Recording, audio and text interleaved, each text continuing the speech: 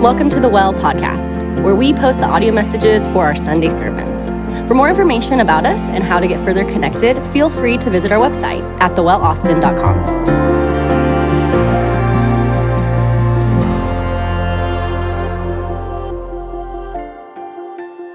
Good morning, Well family. My name is Erin McLeod. I'm a covenant member. I serve on the prayer team, and my husband and I also do premarital counseling with couples here at the Well. And I am a part of the Cedar Park Lakeline CG. Jesus Fan Club. Yes, we are Jesus Fan Club. So today's reading is from the book of Acts, Acts chapter 1, verses 12 through 26. Might be up there if you want to follow along. Then they returned to Jerusalem from the mount called Olivet, which is near Jerusalem, a Sabbath day's journey away. And when they had entered, they went up to the upper room where they were staying. Peter and John and James and Andrew, Philip and Thomas, Bartholomew and Matthew, James the son of Alphaeus, and Simon the Zealot, and Judas the son of James. All these, with one accord, were devoting themselves to prayer, together with the women and Mary, the mother of Jesus, and his brothers. In those days, Peter stood up among the brothers. The company of persons was in all about 120, and said, "Brothers, the scripture had to be fulfilled, which the Holy Spirit spoke beforehand by the mouth of David concerning Judas, who became a guide to those who arrested Jesus. For he was numbered among us and was allotted his share in this ministry. Now this man acquired a field with the reward of his wickedness, and falling headlong, he burst open in the middle, and all his bowels gushed out. And it became known to all the inhabitants of Jerusalem, so that the field was called in their own language Akeldama, that is, field of blood. For it is written in the book of Psalms, may his camp become desolate, and there will be no one to dwell in it, and let another take his office. So one of them who had accompanied us during all the time that the Lord Jesus went in and out among us, beginning from the baptism of John until the day when he was taken up from us, one of these men must become with us a witness to his resurrection. And they put forward two, Joseph called Barsabbas, who was also called Justus, and Matthias. And they prayed and said, you, Lord, who know the hearts of all, show which one of these two you have chosen to take the place in this ministry and apostleship from which Judas turned aside to go to his own place. And they cast lots for them, and the lot fell on Matthias, and he was numbered with the 11 apostles. This is the word of the Lord. What up? How's it going? Glad y'all are here. My name is Yusuf. I'm the college director here at the Well. And as usual, I'm very honored to be with you all this morning. And first things first, can we give another round of applause to Elizabeth and the missions team? Yes. Man, all this week I've been deeply encouraged thinking about Elizabeth and her call to go overseas. Like, man, this is our sister in Christ who's about to deploy to the other side of the world, join a team that's expanding God's kingdom. Super dope, right? And so as I've been thinking about her, I'm reminded that, man, though she's an international missionary, if you're a child of God, you're a missionary too, okay? Your mission field may look a little different, though. It may not be halfway across the world. It may be here at Dell or in your home as you raise your kingdom warriors, right? Or on a campus like it is for me. Either way, we're all called as children of God to be people that share God's love with the people that we encounter through our words and our actions. And so usually when I start thinking missionally, I start thinking forward. I get really, really excited. I start thinking like thousands of years ahead and into God's kingdom. I'm like, maybe it's just me. Like I get really, really pumped thinking about how our small acts of living out and sharing the gospel now can have an eternal impact in the kingdom. Like there may be someone that comes up to you in the kingdom like, hey, thank you so much for asking my great grandma if you could pray for her during y'all's lunch break, because that planted a gospel seed in her heart that the Lord watered to salvation several years later. And me, as her great-great-great-great-grandchild, know Jesus and I'm now in the kingdom as a result of that. I find that fascinating that can be the reality for us. But this week was a little different. I started to think about Elizabeth, and surely she's going to make an impact. But then instead of thinking forward only, I started to think backwards a little bit. Like, wait, Elizabeth isn't just going to make a kingdom impact. She herself is also in the kingdom. So I started to think, like, man, who led her to faith? And who led the person that led her to faith? And then I got really deep because I was like, she's not the only one in the kingdom. I am too. So I started to think about my story. Okay, who led me to faith? Like, okay, Daniel led me to faith. Who led him to faith? And as I thought about that and looking at our passage today, I realized with some help that, man, what we see in our passage is 11 apostles and 120 of them accompanying him. What we see happen in our passage today is those people in our passage, they started a gospel movement thousands of years ago. And I'm in the kingdom today as a result of what they did.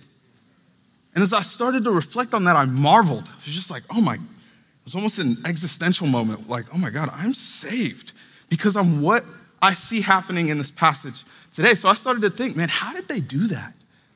How did they do that? Along with the power of God, what were the essential ingredients needed to make that happen? And I think the answer is twofold. It's one, they were a team on mission, right? They were a group of people with a shared goal, and they were a team that multiplied. Meaning they sought not to hoard the blessings of Christ, but to share it with others in such a way that people outside of the family of God would not only desire to come in, but receive a personal invitation. And because this was true of the 131 in our passage, many of us stand here today not only having heard the name of Jesus, but having placed our faith in him.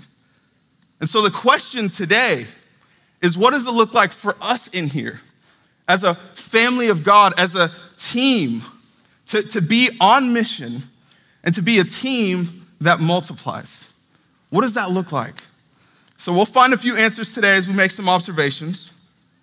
And so I'm excited to dive in. We'll pick up a few things that hopefully we can apply towards the end of our sermon. So let's dive in. What does it look like to be a team on mission and a team that multiplies? We see our first clue in the first couple words of our passage. Verse 12. Then they returned to Jerusalem. Stop. Why is that important to note, right? Well, let's flash back to the last couple of conversations that Jesus has had with his disciples between the moment he resurrected and the moment that he ascended. After his resurrection, Matthew 28, he tells them, go and make disciples of all nations. But then right before he ascends, in Acts 1 verse 4, he says, wait, before you go, wait in Jerusalem until you've been clothed with power from on high. The very Holy Spirit is going to come and enable you to live out the Great Commission. So he commands them, wait in Jerusalem. And then what does he do? He leaves earth and he ascends into heaven. So here's what I can tell you. In my short 30 years of life, there's one observation that I'm pretty sure is just facts, right? It's that when authority is present, it's easy to be obedient. When authority leaves the room, it's sometimes hard to be obedient, right? And it almost feels like human nature to let our obedience to authority slip when the authority is seemingly not present. I know that's true for me, right? Growing up, you know how many times my parents left me at home alone? And if it was during the school year, they would say the same thing every time before they left. Yusuf, no playing game, no television, no TV.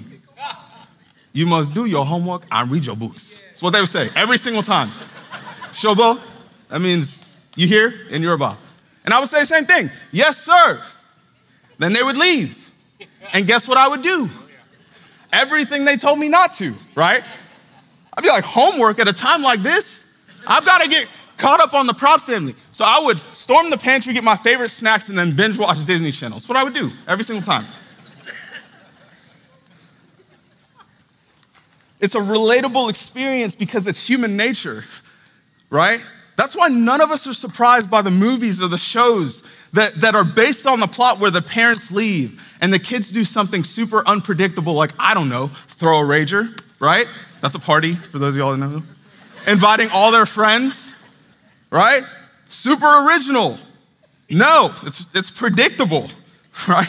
It's super predictable. It feels like human nature bends in the direction of throwing obedience to authority out the window when authority isn't present.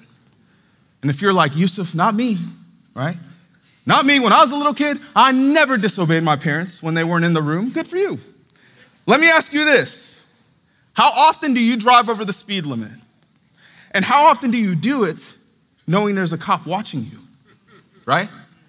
Chances are your behavior is a little different knowing the authorities are present. Am I getting closer? And if you're like, nope, still not me, I never go over the speed limit, then okay, you win. Just stay out of the left lane for the love, right? We see the disciples. Though it's human nature for them to see Jesus leave earth and allow their obedience to leave with him, they remain obedient. And not just some of them, all of them, right? It wasn't just some of them being obedient and the other guys are like, oh man, you guys are taking what Jesus said way too seriously. They all had a shared desire to be obedient to what Jesus said. And this seems like a small point, but it's crucial to understanding what it means and what it looks like to be a team on mission and a team that multiplies. We can't see the teachings of Jesus as just pure entertainment or suggestions. And I feel like in Western culture, it's so hard to not fall into the trap of getting into the rhythm of just going to church on Sunday and letting the words of Christ pass through one ear and out the other without ever asking, man, God, what do you want us to obey? There's obedience. We can't just see what Jesus teaches and then talk about it for hours over coffee. And as much as I love that, there's nothing wrong with that unless it stops there. We are meant to discuss and dialogue the teachings of Jesus, but we're called more than anything to do the teachings of Jesus, to put them into practice. And we seek to act them out, not alone, but together. See, being a team on mission and a team that multiplies requires collective obedience to the teachings of Jesus. It can't just be some of our jobs to take Jesus' teaching seriously. We all have to value it. There's no way around it. Because without their collective obedience, we would not be here. Without it, there is no movement. Without it, there's no kingdom expansion. There's no multiplication. It's important. So as they head back to Jerusalem, you see collective obedience. But where they decide to camp out in Jerusalem gives you a clue as to what their collective obedience is rooted in. Where they go tells you what's motivating them to obey. Where do they go? Verse 13, they go to the upper room. And this isn't just any room. See, there's something very, very special about this room. Very special. This is the room where the Savior of the world performed the lowest act a servant could do for all of them. He washed all of their feet in that room. This is the room where the Savior of the world shared his last meal with them before he was put to death. This is the room where the first communion took place, where he would take the bread and break it to represent his body that was soon to be broken, and pour the wine that was representing his blood that was about to be shared. See, this was not just any room, but this room clearly represents their shared experience of deep intimacy with their Savior. And so we see this team has a desire to obey, but it's not out of religious duty, right? It's not like, oh guys, well, we're the first Christians. I guess we kind of have to do what Jesus says now. No, it's out of an overflow of worship, an overflow of their shared intimacy with Christ. It's not just obedience, it's worship-fueled obedience. And I believe that being a team on mission starts here. I believe that being a team that multiplies starts here, right? Else we're no different than any other religion that says, hey, this is what you have to do for God. This isn't us doing for God. It's responding to what God has done for us. And we see that this room symbolizes what's at the very foundation of their faith. You see, what makes us a family in here, what makes us a family, what makes us a team is a shared experience. What experience?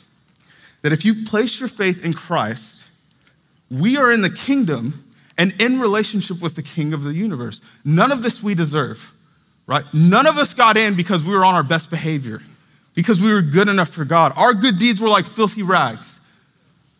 Yes.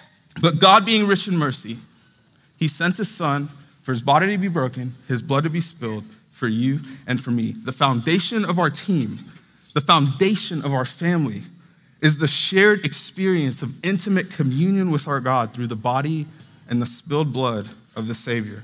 And before we go out on mission to win the world, it is a must that we realize that the very fuel for our mission is intimacy with the Master. Else you end up cheating on the Master with his mission. And I tend to do that. I love multiplication. And sometimes I have to remember to pray. I'm a strategist. Feel like, man, UT needs people to come out and share the gospel. So I'm in the freaking room with the whiteboard doing all these diagrams. And then I'm going and have to remember, oh wait, I haven't prayed once before going. It starts with intimacy. How much I desire for us to live on intentional mission. If you know me, you know that that's true. You know how much I love evangelism. If you knew me, you'd rightfully expect me to come out here and give a rah-rah sermon about how we're all meant to be multiplying, Great Commission, go out there and do it, give you all the tools, the strategy. And to do that, I would be wrong. I'd be wrong. Because to start there would be to completely miss the very foundation of the great Master's mission. It's intimacy with the Master, right? And if we start there, then we'll desire to obey. Not out of religious duty, but out of an overflow of our love for God. That's what they did. And now don't get me wrong, strategy isn't bad, and we'll see that later on in our passage, but they didn't start with strategy, and that's the point. They started with communing in God, with God. What does it look like to be a team on mission and a team that multiplies? Collective obedience fueled by shared intimacy with the Master. What's beautiful is that this shared intimacy doesn't just produce obedience, but we see that it produces something else in verse 14. Verse 14, all these with one accord were devoting themselves to prayer, together with the women and Mary, the mother of Jesus, and his brothers. It's beautiful. Their shared intimacy it doesn't just produce obedience, but it produces a unity amongst them like you wouldn't believe. And before we casually write this off as like not a big deal, it's just a bunch of people praying together, let's not forget who the people in this room were, right? Verse 13, if you do some research, you realize, okay, you've got someone who was Jewish yet considered a traitor because he was a tax collector and worked for the Roman government.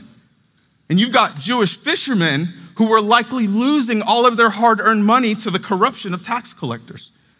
And then you have someone in there that's just wanting to overthrow the Roman government entirely, altogether. Politically, socially, culturally, by today's standards, these people have no business being in a room together. And yet, what's the one thing they have in common? They're all on their knees. They're all devoted. They're all of one accord. They're all united in prayer. You look at this room, what do you see? People with different backgrounds, different interests, different roles, different gifts, yet united in prayer. And a unified devotion is produced by a shared experience of intimacy with Christ. Have you ever noticed, and I didn't notice this until a couple years ago, the Lord's Prayer, when Jesus teaches his disciples how to pray through Lord's Prayer, he never uses words like you and I and me, like me, myself, and I. He never uses words like that, right? I mean, the first two words are Father. Those are the two main characters in this prayer, God and us, right? Our Father. Say it with me. Hallowed be your name. Your kingdom come. Your will be done on earth as it is in heaven. Give us this day our daily bread and forgive us of our trespasses as we forgive those who trespass against us.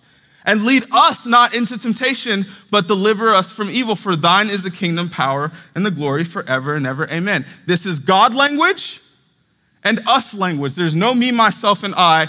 It's we, ourselves, and us. And so at the heart of the Lord's Prayer is not just the desire to strengthen our relationship with God, but to strengthen our relationship with one another. Their shared intimacy would produce, with Christ, is supposed to produce the shared intimacy with one another. And so you ask, man, what does this have to do with multiplying team?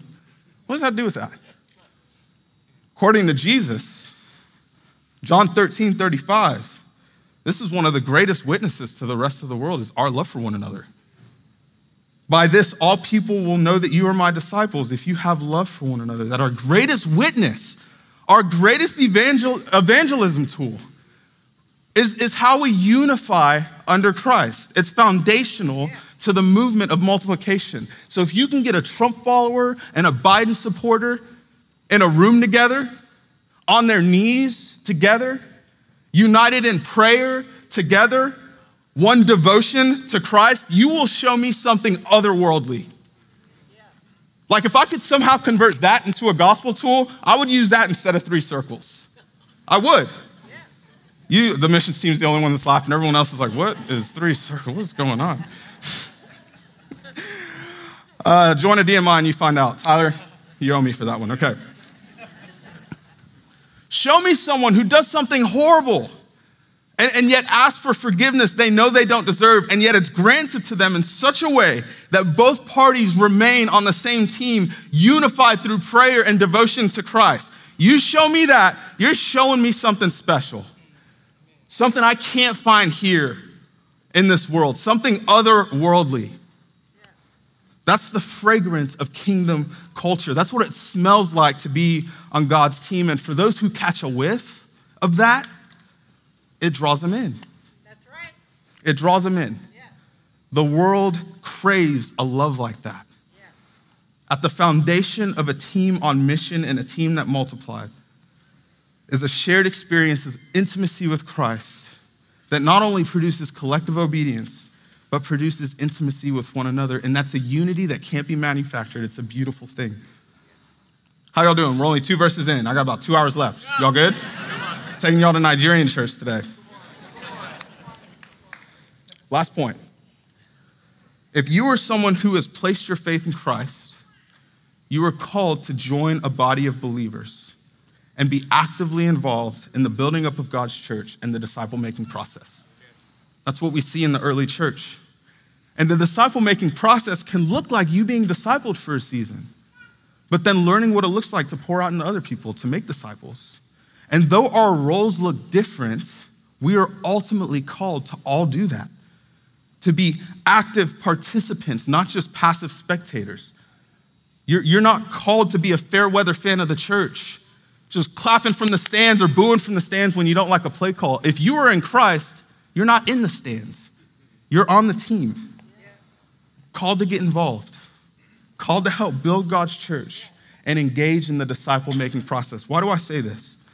You see verse 15, Peter stands up and begins to teach from God's word. Immediately, we see him walking out his God-given role as a leader amongst God's people, a leader in God's church. Though his role looks different, though, everyone in that room is actively involved. What can we say about the rest of them? The text says there was 120 of them that weren't apostles. They were just disciples. But if you keep reading the book of Acts, all the rest of the New Testament, you see all of them were actively engaged, giving their time, talents, and treasures to building God's church, actively engaged into the disciple-making process.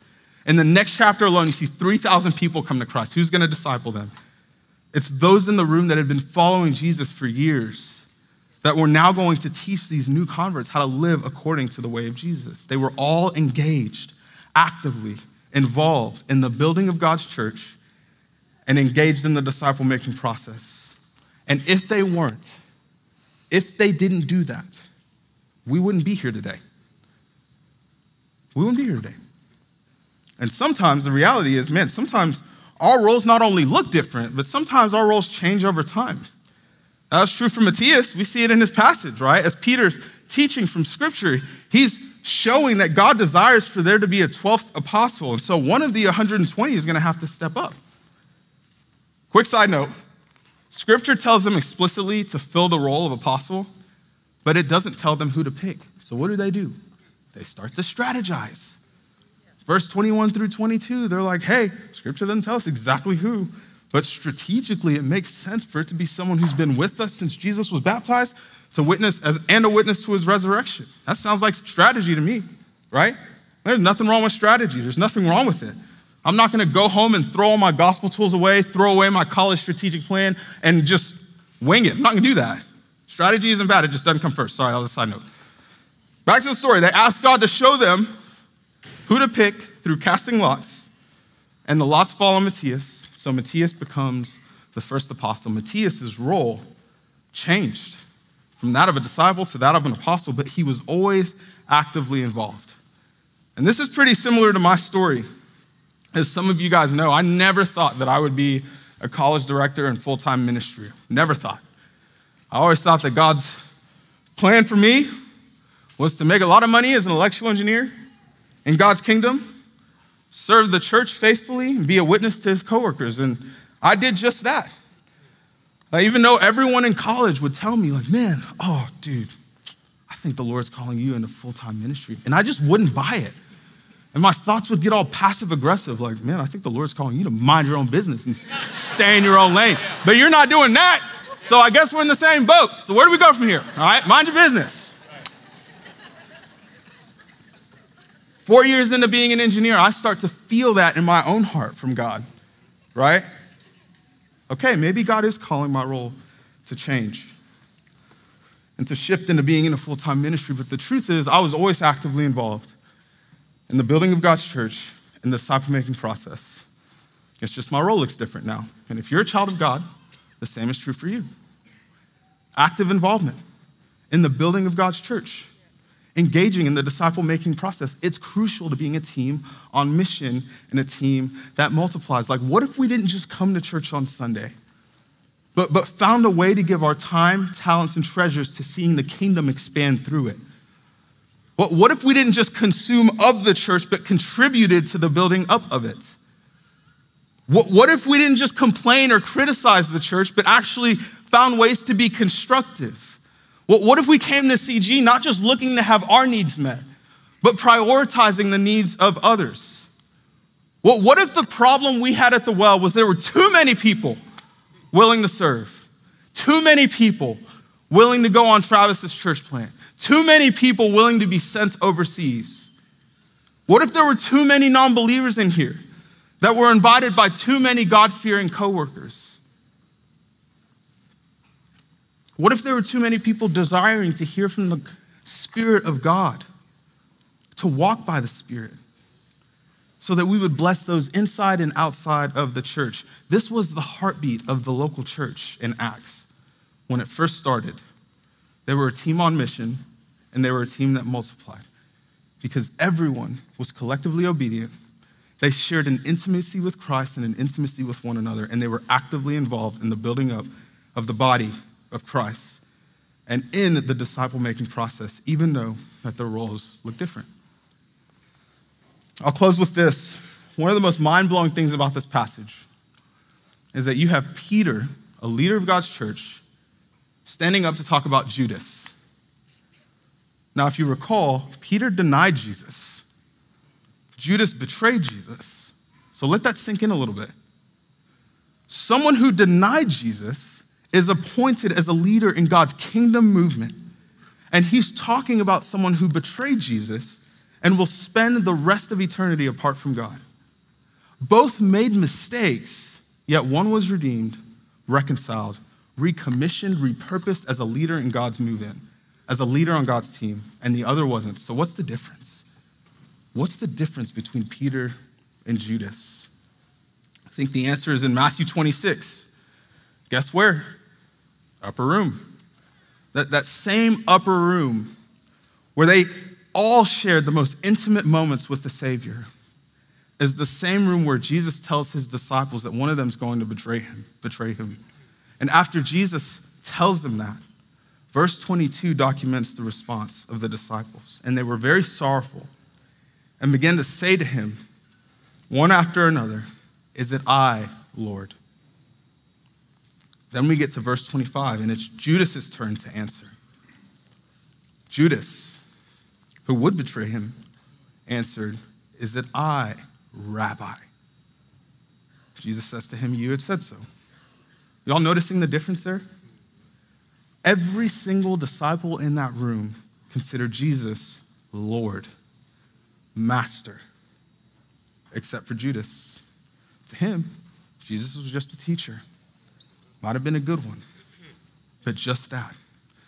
Why is that important? We see through Judas that it's possible to move with God's team, but never actually be on God's team. It's possible. It's possible to go through all the religious motion. I go to church, I go home, I go to Bible study, community group, I go to this, I go to that. To where we are affiliated with God's team. We're on the fringes, we're associated with God's team, but we're not actually on God's team. Romans 6:23 says the way on God's team is to receive Jesus as Lord, not rabbi, not good teacher, not great philosopher, Lord, Master. The wages of sin is death, but the gift of God is eternal life in Christ Jesus our Lord. If Jesus is not your Lord, you are not on God's team.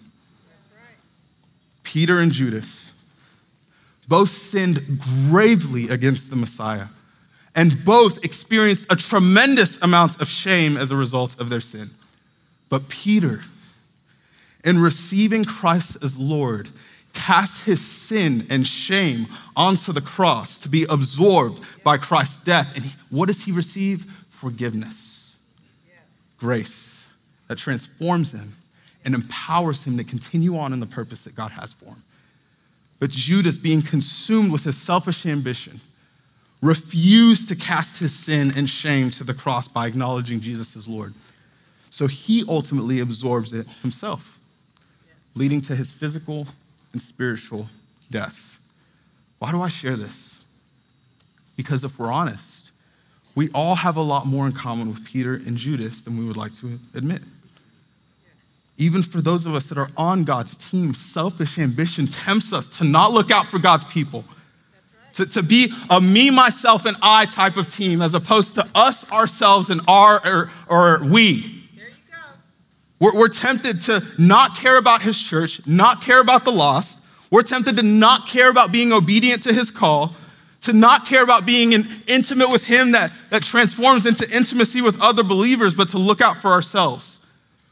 And though sin corrupts us, though all of us are like sheep that have gone astray, Christ comes in perfection, doing what we can't. He does nothing out of selfish ambition. He's completely obedient to the Father. That's right. And rather than cast us off like we deserve, he invites us into intimacy with the Father by teaching us how to pray.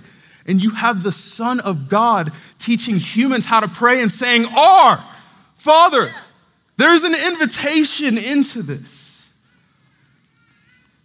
And yet in his most trying time, the team that he put together, spent 3 years pouring into, are nowhere to be found when he gets arrested to be crucified. See, Judas betrayed him, Peter denied him, but they all abandoned him to be tortured on a tree. They all scattered. And yet he endured to die on a cross. Why? Because he loves you and he loves me so deeply. And he wants us to be a part of his kingdom family.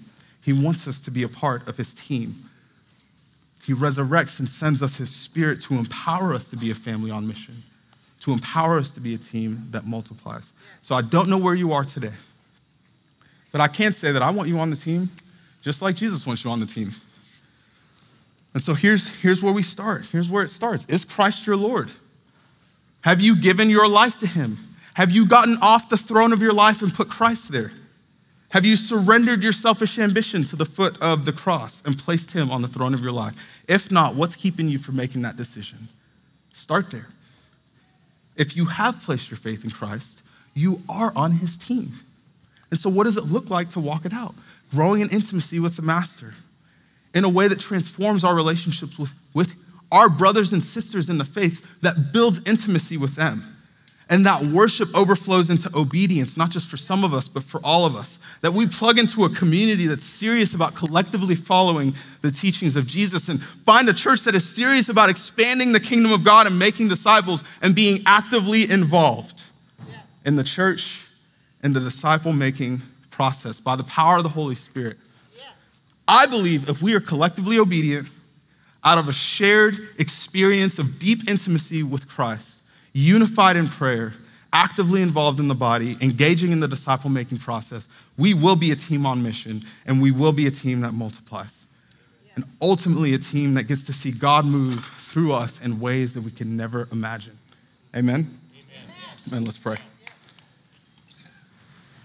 God, thank you so much. It just feels like thank you isn't enough. To say thank you just doesn't feel like enough. God, thank you. Though we have fallen short, though we have spit in your face, you still desire to call us mine, yours, your children. God, I just reflect on Jesus, knowing that every single disciple would abandon him, that one would betray him. And what did he do? He loved him the whole time. He washed his feet. God, would we in here understand that, the impact of that the Savior of the world has knelt to wash our feet? Would we receive his act of love and generosity?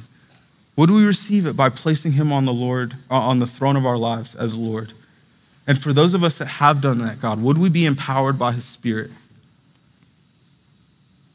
to walk it out, to be a team, to not allow selfish ambition to corrupt our motivation, but to actively be selfless, obedient to you, sharing intimacy with you, communion with you and our brothers and sisters in the faith, actively involved in the church, in the building up of your kingdom, being poured into, pouring out, making disciples. And it doesn't have to be here at the well, God, but I pray that all of us would find a place to plug into, be a part of, building your church until you return. In Jesus' name, amen. Hey everybody, thanks so much for listening. If you want more information about us or how to get further connected, please visit our website, thewellaustin.com.